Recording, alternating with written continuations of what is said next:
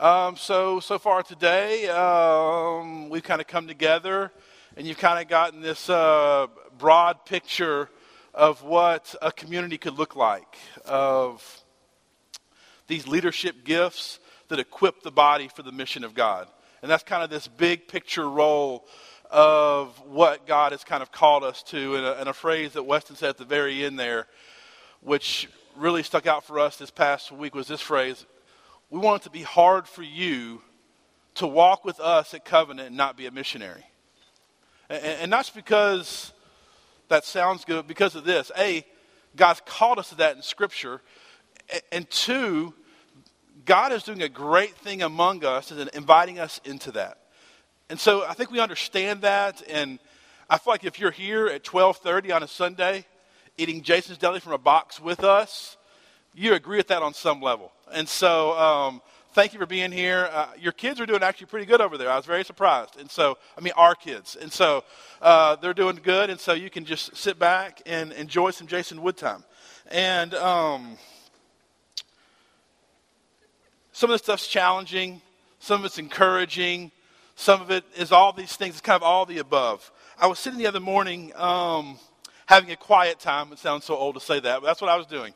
I was having my quiet time with God, and just kind of before the craziness of the day starts, just kind of sitting under God and have Him speak to me. And very clearly, He reminded me of the gospel. He reminded me that, Jason, even though yesterday you did this, this, and this, even though today you don't believe as strongly as you should, even though of all those things, I love you, you are mine, and I want to use you. He literally reminded me of those things, and I had just security, just complete, in that moment, security in Christ, that I could rest, that I could breathe, that I could get out of bed for the day. That kind of feeling it was. But then the next phrase that seems almost like a paradox, like they can't both be true. Yes, I'm completely safe and secure in the work of Jesus Christ. Adopted into His family, loved, all those things. But I'm also called to obey. Does that make sense? How our obedience is already bought for us through Jesus, but we're still called to live this out and obey. Both things are true. The gospel of Jesus Christ allows us to obey. And so we see here, so if you have this card, please look at it. We spent a lot of time on this card, just to humor me for a minute. And this card, now I will say this, there is nothing you can do to kind of capture everything, but as best we could, what God has called Covenant to today, we hope this is a good picture of this. And you see it all starts with the gospel. The fact that God came and He made a way for us. He brought us into His family. We now follow Jesus as a child of God, and He sent us on the mission of God. We're a Spirit-led family on mission, making disciples. But as Weston said this morning, those are all kind of big, generic phrases: of family, of mission, of disciples. So for the next hour, as best we can, we want to kind of nail this down of what that actually means for us in Covenant Church in Shreveport, Bossier, and Blanchard, and Houghton. What does that mean for us as a body of people in 2017 doing this right now? So here's the deal. The gospel has kind of bought us this freedom, but we're still called to do something. There is a way to follow Jesus. So if you see this phrase up here, it says making disciples all across the front. In your mind, think of this. Think of the words of following Jesus. That if you just kind of take everything away of what we're doing, we want to help you follow Jesus so that you can help others follow Jesus. That's kind of like just the baseline of what God's called us to do. And all of this is following Jesus. And we're called to something and following Him. And that is where these values and these practices come to play of what God has called us to. This first value, it's the Word. It sounds very like, okay, this is where you start, because it's where you start. As followers of Jesus, we start with the Word. As followers of Jesus, we should saturate our hearts, our minds, our lives with the words of God. They are literally the only thing that give us life. are the words of God. So as followers of him, we should saturate our hearts and our minds. Matthew 4:4 says this, "But he answered, it is written, man shall not live by bread alone, but by every word that comes from the mouth of God." 1 Peter 2:2, "Like newborn infants, long for the pure spiritual milk, that by it you may grow up into salvation." The word of God, as followers of Jesus, is more important than bread and water and fleshly things. It is our spiritual life. And as followers of Jesus, the value of the word of God should mark our lives. We read God's word to remind us of our identity, right? We see gospel and family and mission and disciples. Listen, if you're like me, we forget that every single day, moment by moment. So we go to God's word to be reminded of our identity in him so that we can breathe, we can rest, and then we can obey. Hear this, if we don't go to God's word, we're always going to default to being a moralistic person and not a secure child of God. So we go to God's word and get an identity from him. Second, we go to God's word and we're given this eternal perspective. You know, when there was this one time I was at the beach years ago, and it's when we first had Hayes, and he was like a year old. And I remember being on the beach, like in the sand, and if Hayes could barely walk at that point, would just crawl like 5 feet, I was convinced a shark would eat him in the ocean. I was like just so on guard the entire time. And then I came up to the room, and I was looking out over the balcony. I saw Hayes and Tracy and the rest of the family. And Hayes would take a few steps away, but from that big perspective, I wasn't worried about Hayes getting swept away by the ocean. Because when you step away and you get this kind of grand perspective, our little troubles kind of seem little, right? There is this part of going to God's word that we see, oh, that's right. God was there at the beginning. So my concern about my paycheck this month, it's a concern, but God was there at the beginning. So I can kind of chill for a minute. We go to God's word for identity, for perspective. We go to God's word to see our sin. When we truly, as followers of Jesus, we read God's word, we see this right here. Love your enemies. We'll just do that one right there.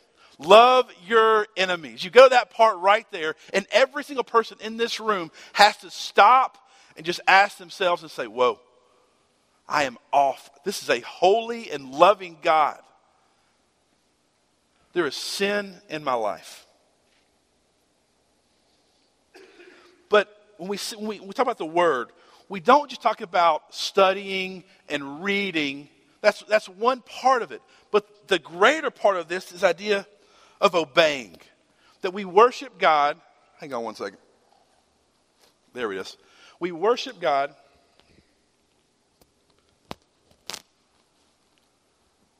There we go.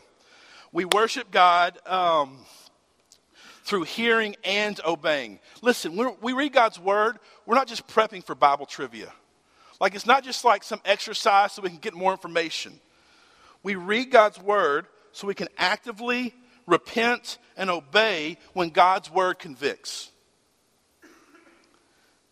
It means instead of just reading about loving our enemies, we actually stop posting on Facebook being us versus them.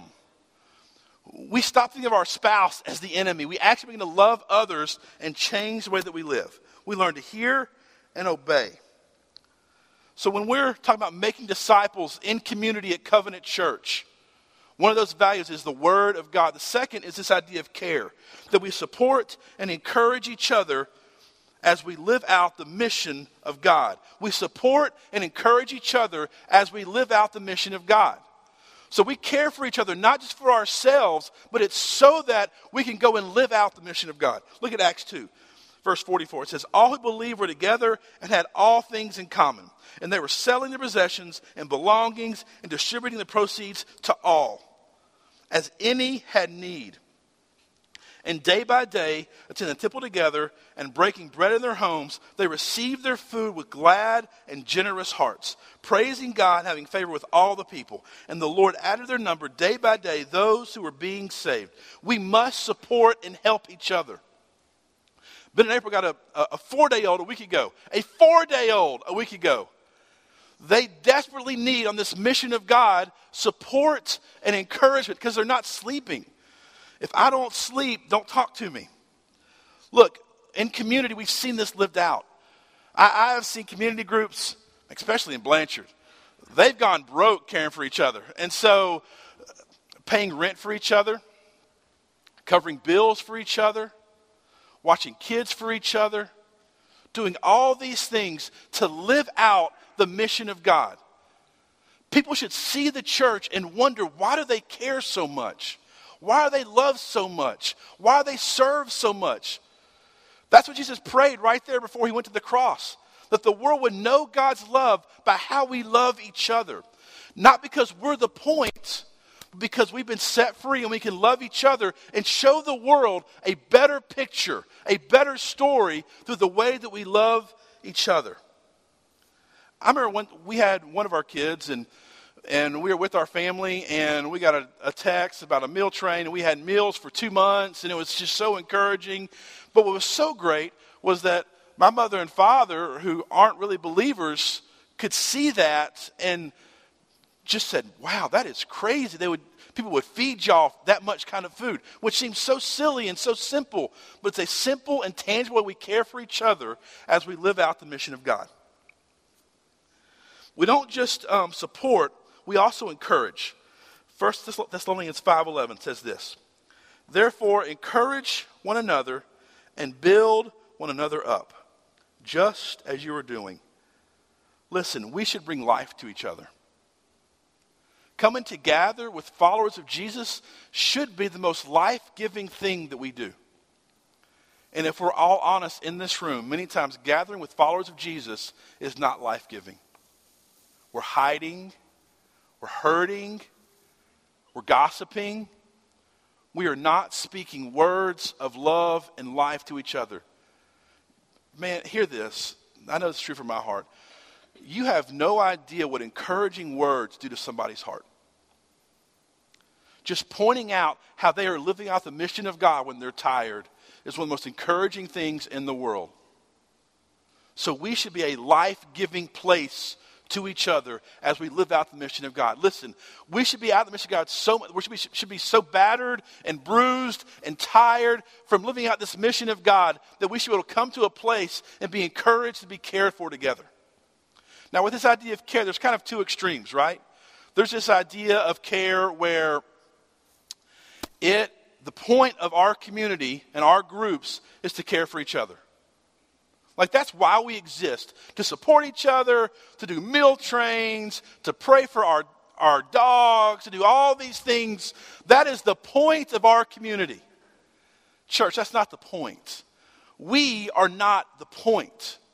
The other extreme is this right here, is that I am living out the mission of God. God has sent me, this great missionary, to do this great work. I don't need that care thing. I don't need support. I'm good. I'm going to go do this alone and take the world for the kingdom of God. That's as foolish as the first thing. We as a family of God, we need each other for the mission of God. And God has given us each other. And Weston mentioned this morning, this idea that we're going to find friendship, or we think the point is to find friendship. And I feel like he was saying what groups are not. Like, to me, when you go to groups, you find people you don't like more than you find friends many times. Am I right? People will get on your nerves when you're doing life with them. So it's really the opposite of like finding, because the people that get on your nerves are there to really challenge you and make you more like Christ, all those fun things. So we care for each other. Third, we demonstrate the gospel. We meet the spiritual and the physical needs of those around us. This was such a part of Jesus' ministry. Where he went, the kingdom of God was very, very near as he healed people, as he loved people, as he served people, as he ate meals together. He was tangible picture of the kingdom of God lived out in front of people. And we bring God's kingdom as we live life. Where we go should look different as followers of Jesus. This means that we notice the people that no one else notices. It means that we love the people that no one else loves. It means that we see things in this world that are broken and our hearts should break. With all this stuff, all this division in the country, our hearts as followers of Jesus should break and desire to enter in. When we see the poor among us, our heart should break and we should desire to enter in. When we see orphans, our heart should break and we should desire to enter in. Because as followers of Jesus, it is our role and our privilege to bring God's kingdom here and very, very near to people.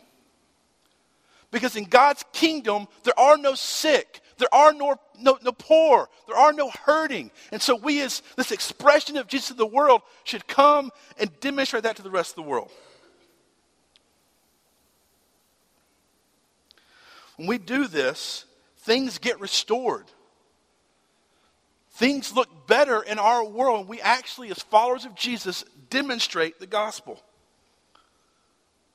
Because what we're actually demonstrating is that God's kingdom is much bigger and more important than this life. That his kingdom is much bigger and much more important than this life. That your safety, that our safety is of second concern, not of first concern. Because in God's kingdom, we are safe. You can do stuff to my body, but my soul is completely safe in Jesus. We are showing there is a better kingdom than the rest of the world. As followers of Jesus, we should be the first ones in and the last ones out. Jesus came and served us. God has called us to hold the value of demonstrating his kingdom just as he did. Last thing, our last value here. We share the truth and the love of Jesus where we live, where we work, where we play. We don't bring good advice. We bring good news. So when we come to each other and we say our marriage is struggling, the role of us shouldn't be like, let me pray for you. The role in following Jesus is that we bring Jesus to all situations. Ephesians 4 says this, verse 14. So that we may no longer be children tossed to and fro by the waves and carried about by every wind of doctrine, by human cunning, by craftiness and deceitful schemes. Rather, speaking the truth in love. Speaking the truth in love. What better picture of truth and love is there than Jesus? This perfect picture of truth and perfect picture of love. We then grow up in every way into him who is the head. So we show people a better story as we demonstrate the gospel. Like they should see our lives as we follow Jesus, and they're like, that is something different. That is something weird. I don't fully get that. That should be a response that we have. But we also tell a better story as we declare the gospel. We tell them the why. Phil Kelly, why did y'all study foster care? That's crazy. Why would you do that? I remember we were going to get Hattie. It's a confession, actually. And we were on a flight. And we told the stewards what we're doing. And she puffed us up. And said, that's so great. Why are you doing that? And I remember this vividly. And I kind of flaked out a little bit. I was like, orphans are bad. That kind of thing. And it is bad to be orphaned. And so... But in that moment, God kind of gives you these opportunities. Well, why do you spend your money that way? Well, why do you do this? It is in these moments we have a chance to simply brag on God. You think about the demoniac in Scripture. Jesus heals him. So you might think you're way too messed up to do this, right? Jason, you have no idea how broken I am. Well, this man had demons inside of him. And Jesus healed him and said, go and tell. As we're followers of Jesus, if we actually are true followers of Jesus, we have a story. We have a story that is amazing because God has changed us and loved us and saved us and adopted us, and now we go and do the same. We have a story, and we have to, as followers of Jesus, become better at bragging on this Savior. We learn to point to Jesus in all of life. This idea of declaring is not, even as Weston said earlier, this kind of old school preacher. I think of Ken Freeman. Anybody at all? Coming in and just like throwing it down, and we all got saved 55 times because he scared us. It's not this kind of cold call thing. It is simply this idea of just you can't stop sharing what God's done in your life. As you walk with him, as you talk with him, all these kind of things. That's a song, isn't it? All these things happening in your life, you can't help but just share and declare this good news. So you see this picture of this, right? As followers of Jesus, we saturate in God's word and we obey God's word. And here's also a thing about obeying God's word very quickly. As we learn the practice of obeying God's word, God starts doing things that we don't understand. Because if you take steps of faith and obedience, I was talking to Phil Plett the other night, and me and Luke were talking about how Ben and April got a 4-day-old, and we heard 4-day-old, and me and Luke had like a panic attack. Like the idea of like no child, and then a 4-day-old in one like hour, like just completely overwhelmed me. And Phil and Kelly are in the same kind of place. And we're like, dude, can you imagine? He's like, oh, yeah, we're ready for that. I was like, wait, what? And he just said this phrase. He said, God put this on our heart and has prepared us for this. Listen, as you start actually actively having faith and obedience, you'll be amazed at what God can do in your life. There are times, even as we have Hattie Jane home, and I have a Chinese Down syndrome little girl in my house, and it doesn't seem real. Like, I would never do that. Does that make sense? But God is just like, over time, made it normal. And I pray for our church, there is this normal for us. That we do things in our lives that just seem kind of crazy because God has kind of, every step of the way, put this step of faith. We just keep walking with God, that we do just things we can't imagine. So we see these values lived out. Word, we care for each other, we demonstrate, and we declare the gospel. Those are all good, but they're still kind of aspirational. How do me and you as weak and foolish people live this out? Well, the truth is together. We do this together, and that's why we have community groups. And I put this phrase together. This idea of a community group is this. It's a family. Think about it. It's a family that meets you where you are and helps you and challenges you to follow Jesus. So think of a family. There's this invitation. Some of you know what's going on here. There's this invitation. A family who meets you where you are. I know all of you in this room, and including myself, we are all in different places in life, spiritual maturity, everything. We are all in different places. So how do you think of people who are all over the map, some who don't believe in Jesus yet? You take them just as Jesus did, right where they are. And we're a family for each other. We're a family that meets you where you are. And that sounds so great and so sweet and so fun. But then there's this word, challenge. Listen, the last thing that I know that I want and that we want in Solution of Covenant Church is just sit around and like have a nice time and die. Like, that is just no one's heart here.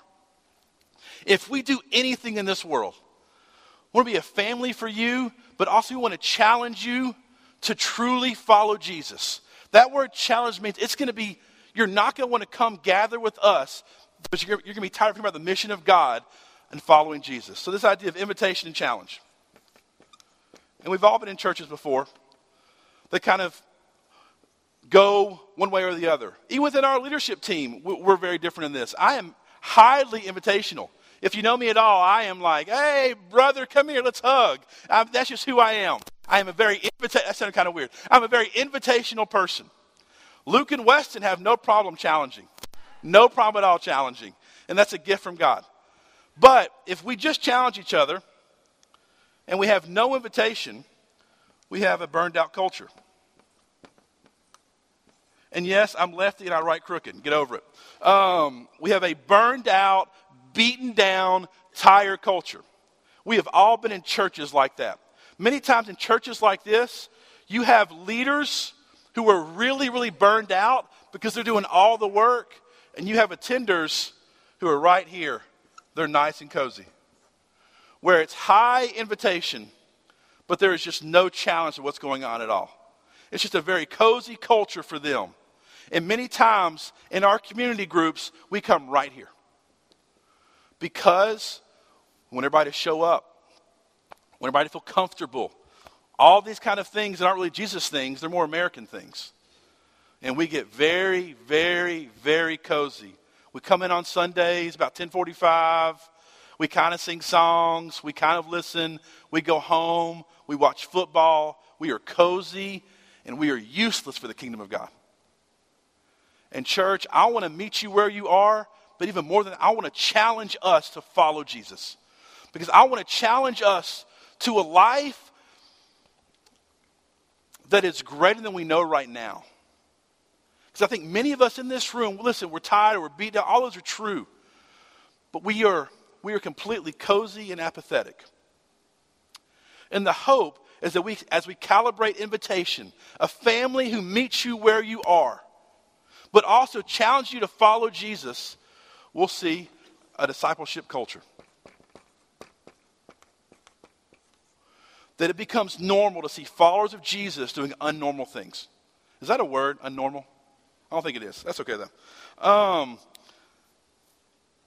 That is the heart of what we're talking about.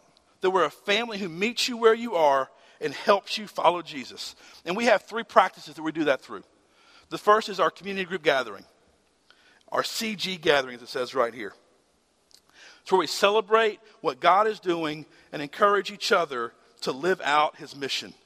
That's where we come together as husband and wife and kids sometimes, and we just celebrate what God is doing in our lives. We celebrate the fact that we actually have spent our money wisely this month, or that we have loved our spouse well.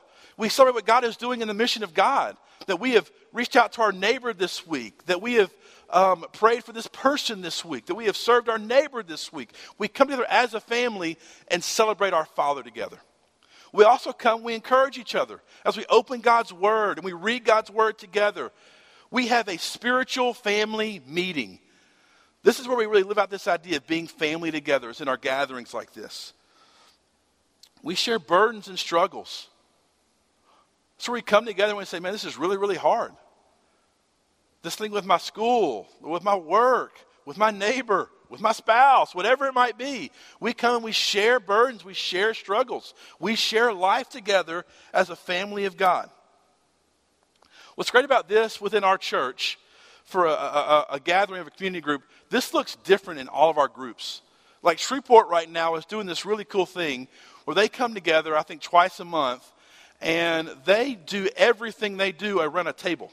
They have a long dinner table, and they share a meal. They open God's Word. Someone teaches for a moment. They discuss God's Word. Then they sing songs to God together as a spiritual family. And for that community, it has been transformational. Just to be encouraged by each other, encouraged by who God is, and encouraged by being not just a family, being a spiritual family, where God is kind of the center of this entire thing. We were talking the other day, me, Luke, and Weston, and Brad Crenshaw, and we're like, well, how do y'all gather in Blanchard, Brad? Saturdays. What time? Oh, Saturdays. We gather, around lunchtime, I think, and we just kind of hang out all day long. We're like, wait, what? And so that's how Blanchard rolls, though. They just do life together in real community, and we just have meetings. And but you see this great kind of unique and different picture of how this fleshes out in all of our communities. But it's where we come together to be encouraged, to celebrate, so that we can live out the mission of God. The next kind of practice we have is the practice of the huddle. It's the practice of the huddle. It's where we learn to hear from God and obey what He has called us to do. To hear from God and obey what He has called us to do. Listen, there is a time and a place to share burdens and struggles, and we need to do that. But primarily, when we gather in a huddle as men, as women, for this special time. We are gathered there to learn how to hear from God and obey His word. And we do have struggles. Those struggles should be looked at the lens of, okay, what is God trying to teach me through this struggle, and not just share the struggle. Does that make sense? Because in your struggle, God's trying to kind of wake you up from something, trying to teach you something, trying to speak to you. And the role of a huddle is to learn how to hear and obey what God has called us to do.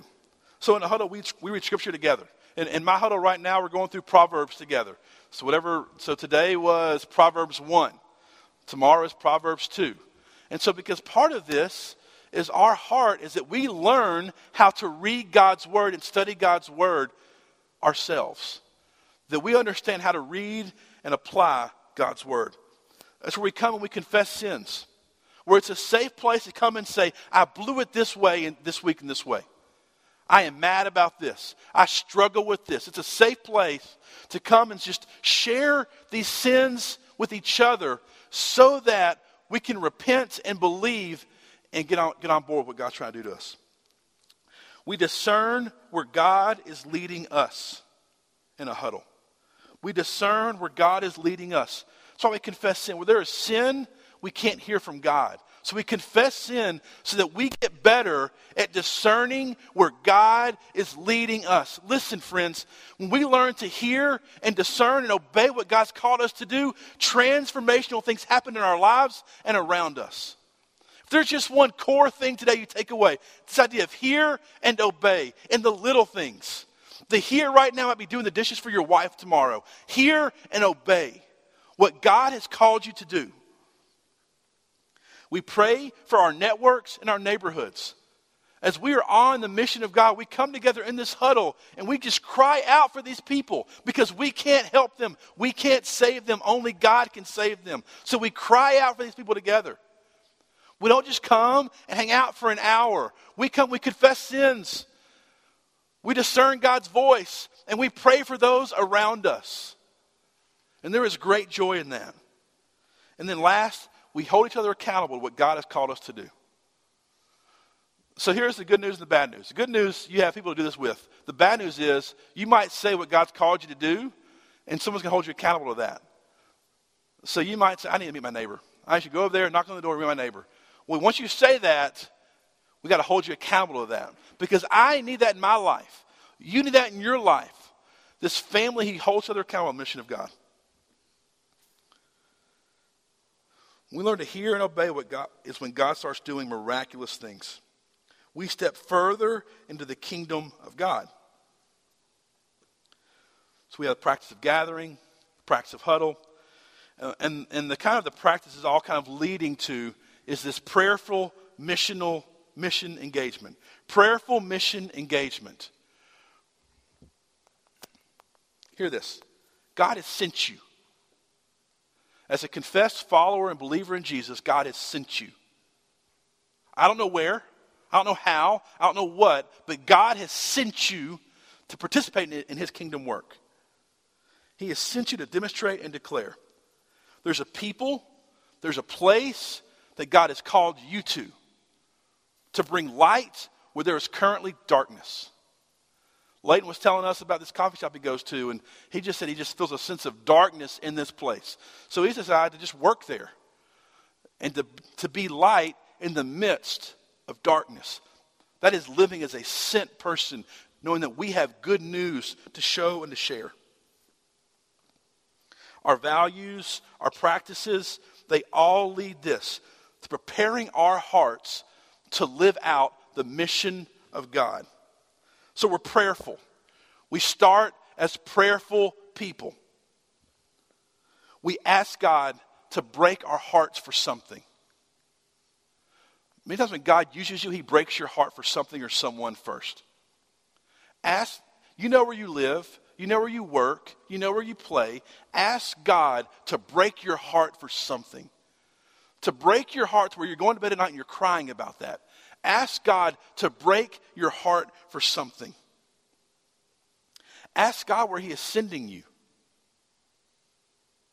And what an amazing thing the Creator of the world is using and sending us. Where is God sending you to? Where has God shown favor in your life with people? And ask God to move in the hearts of people he has sent you to. So you get broken for a people or a place. You ask God kind of where that is, then ask God to move in those hearts and to use you. We go out prayerful because we are utterly dependent on God. Missional engagement. We intentionally set our lives into the rhythms of where God has sent us. We see darkness, we place ourselves right there. Our primary thing is not our safety, our security, or our comfort. It is the mission of God and living that out. That is our primary purpose. So where there's darkness, we get there and we set our rhythms there. It means going to the coffee shop when you know something's wrong. It means going out in your front yard every day at the same time. I'm bad at this. It means going to the same coffee shop. It means going to the same restaurant. It means going to the same grocery store. Where God has sent you. Maybe it's work. Maybe at lunchtime everybody gathers. You like to go in your car, eat by yourself. Listen, I hear you. I get that. It's like the goal of every person in the world. Give me a sandwich by myself. I'm good to go. But God has sent you to that workplace where there's darkness. You go to the lounge. You eat lunch. All these things. And when you're tired of doing that, you come together to your huddle and your group and you say, this is so hard. I don't want to eat lunch with them. And that we pray that God changes our hearts. This is how it functionally works. There's no like grand thing happening here. And we engage these people by being a tangible expression of the kingdom of God and serving them. We engage people by living curious, loving, prayerful lives in front of them. As we don't gossip at work or the neighborhood, as we don't post crazy things on Facebook, as we don't do this, and this, it's a curious life as a follower of Jesus. As we actually love everybody, that is a curious, and we live this out in front of people. Let's flesh out two ways in our groups. The first, this idea of missional engagement. Each group has a missions focus. Many of the groups in our church, it's through the hub and serving a monthly meal at the Love Well. Other groups do different things, but there's a missional kind of expression that's there. And that's for two reasons. One, we want to give everybody, we want to meet you where you are, right? So some of this stuff of being on mission for God is so new, so foreign, so intimidating. It is very helpful to once a month go with your community and live out the mission of God. To just get a taste of it. Have you noticed, even with your kids, when you bring them to the hub or an environment like that, it makes them ask questions, makes them be curious, makes them be excited for the things of God. Just through being in an environment where we're kind of not thinking about ourselves for an hour or two, God can use that to provoke curiosity and interest and desire for his things. But it's also so that in our community, we can do things that one family cannot do. Like I can't serve a meal to 100 people at the hub. I can't do that. But our community can. I can't go adopt a purchased residence and do their yard and care for those ladies. But our group can. We can't tutor the kids at this one school by ourselves, but our group can. There are things that we can do for the mission of God together that we can't do alone. And for those of us that are kind of newer to this thing, we get a taste of living on the mission of God. The second way we flesh this out is this idea of this team of missionaries. It's all these little mission fields that we exist in. This is what's so exciting to me about our church, is that we have this mission field that is so big and so little all at the same time. Our mission field is North DeSoto. It's my neighborhood. It's this place. It's that place. It's wherever God has sent you and placed you. And God lives at different things for different seasons. I think about Heather Deloach, how God has just kind of placed her in this salon, worked there, and God just put in our heart to start a Bible study. Just start a Bible study. Just being hearing and obeying. Being faithful to that, just starting this thing, and has seen 2 ladies saved. Is that correct? Just through faithful obedience. Think to even Weston's story. He shared with us when he came with us how somebody in his neighborhood had committed suicide. And He was going to talk to them and pray with them because he was a pastor. But he said, well, I don't even really know them. And it just challenged him and Lindsay over the past 2 or 3 years to just dive into the mission of God. And now they're leading others to do so. I think about, what was that some other day? I lost it. It's okay. But where we see all these different things that God placed on people's hearts, and we just see God doing these things that we can't do, that we didn't plan for. We tend to, even with this kind of idea of mission is all of life, we tend to overestimate what we can do in the short term.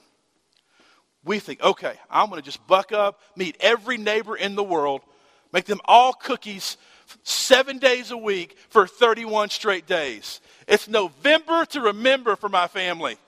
We're going to do this. And we're going to save everybody in the neighborhood. And we're going to have a big grocery bill and be really tired. But listen, if we are faithful to hear and obey in the little things, God can do far more than we can imagine. Far more as we obey in the little things over a long period of time. I think about 15, 20 years from now, what our neighborhoods could look like, how many orphans could be adopted, how people that were in poverty had now been given new life through Jesus Christ. Not through any grand plan, but through small, unknown, unseen followers of Jesus hearing and obeying what God has called them to do. God can do a mighty, mighty work. And I want to encourage you and challenge you to step in with us. In these practices of gathering, of huddle, being engaged missionally, just show up. You might not feel ready, might not have the energy to, just show up and learn to practice the idea of hearing and obeying. Let me pray for us. Lord, thank you for your good news.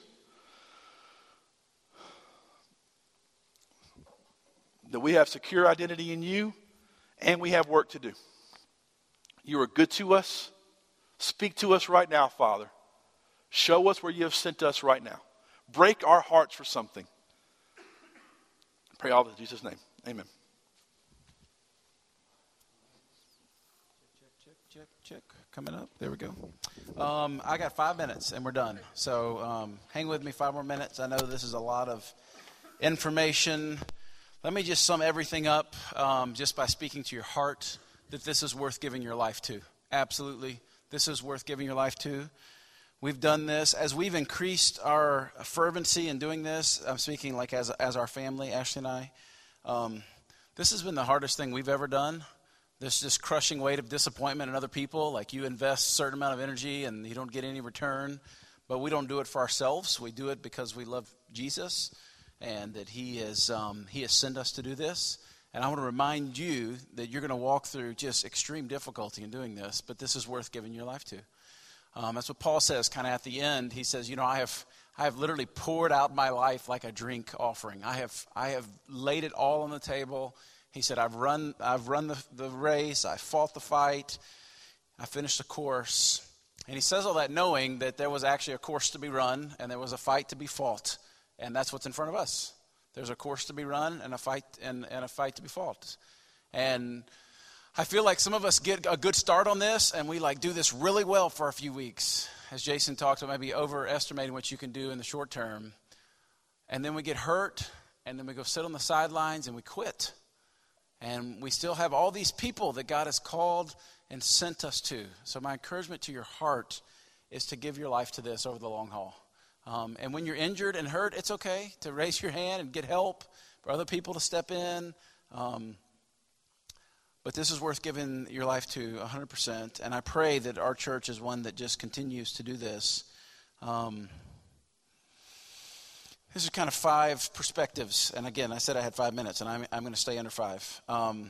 This is how we kind of do all of these things. Under huddle, under community group, all of these. One is just to be consistent in doing this. I had huddle last week. If you're in my huddle, this is not a slam against you. I have 8 guys in my huddle. I had huddle last week, and not one person showed up. Not 1 out of 8. Then that is like crushing disappointment because Because you feel like, you're doing this, and when you need people, you need them to show up and be with you as you do this. So being consistent, this is not normal. We all have crazy busy lives. As best you can, be consistent in this. As you're doing this with each other, be present. There's nothing, again, more frustrating than, you're sharing your heart and someone else is checking their fantasy football scores on their phone. It's something just to be present, to show up and be ready, to be present, to give yourself to this in this moment, to be filled with grace. As we do this, there's going to be a lot of spiritually immature people that step in this with us. There's a lot of hurt feelings. There's a lot of, Jason said, stupid Facebook posts. I wish I had the privilege as a pastor to take people's rights to social media away from them. Like that's part of spiritual discipline, church discipline. That's like the first step. One warning, and then you lose all rights to social media because you're an idiot. I wish I had that right. I do not. We've got to be filled with grace, and this is so just. You see this in the life of Jesus all the time. He's doing this with these disciples, and he's walked with them, and they're almost at the end. He's fixing to, he's going to the cross, and they're arguing, man, who's going to be the greatest? Who's going to sit at the right hand? Who's going to be the one? James and John even getting their mom to come to Jesus and say, hey, Mom, go tell Jesus. We're supposed to be the one. And they just didn't get it. And Jesus he spoke truth to them. He had so much grace. I pray that's a picture of our church, that we just have grace. There's going to be a lot of immature people that walk into this, and there's going to be a lot of hurt feelings. Be present, be consistent, be filled with grace, be intentional during the week of pursuing God. Again, this is when we get to huddle and you just want to just talk about all your burdens, and you've not been pursuing the face of God. You've not been hearing what he's speaking to you. Man, Jesus says that we'll find him when we pursue him. So pursue God. And then you've got to be outward focused. Spiritual fruit is not for you. It's for everyone else. And that's what even Jesus says. Unless the seed dies, then it's not really going to make a difference. But if it dies, then it produces fruit for all these others. So my encouragement to us is to keep pressing into this. I think you heard a lot today about just how we're doing this. So we'll see as God continues to work. I want to just quickly pray a prayer blessing over us, asking God to do just this radical thing in our midst that we can't describe or explain because it's supernatural. So let me pray for us. And before I pray, if you could just think of someone just right where you are, that someone's heavy on your heart. Maybe it's a person of peace, it's a neighbor, maybe it's someone that's a believer that's kind of just walk waywardly. Would you just take a second and pray for them? This is what prayerful mission engagement is us bringing these names of our neighbors and friends and people of peace before God and asking God to do a work there. Would you pray for them by name for a second?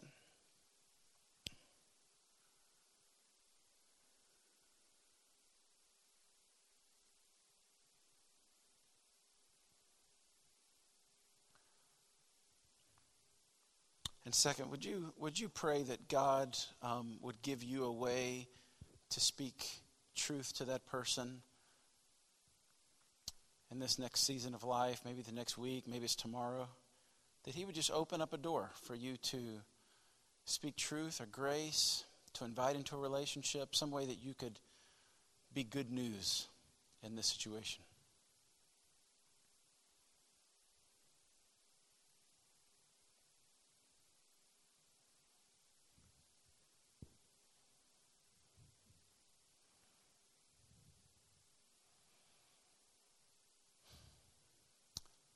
God, it's a mystery to me that you have placed this invaluable treasure of the gospel in me, this broken jar. And all of my worth and value comes not in my own effort, but because of my relationship with you and who I am as part of your family. And I thank you for that identity that I have. And Lord, I pray for this mission that you have set before us, and I pray that we would follow you with all that we have. I pray for all these people of peace that we've prayed for collectively just a few moments ago. And God, we pray that you would work in just an incredible, mighty way in those situations. Father, will you take hearts of stone and turn them into hearts of flesh? Would you take wayward people on the path to folly, they're headed straight to destruction. Would you, in some supernatural way, wake them up to the truth of what you've created them for and the destiny that you have for them? And Father, will you help us listen to the promptings of your Holy Spirit that we can participate in this in some way? That we would see visible answers to these requests that we're asking. Father, that you would add people to your family as we pray and serve. Thank you for your Son, the reason that we do all of this. It's in his mighty name that we pray. Amen. Lasting anything? Hey, thanks for coming, guys. You guys are awesome. If you'd help us throw your trash away, maybe fold up a table, and we're done. I appreciate it.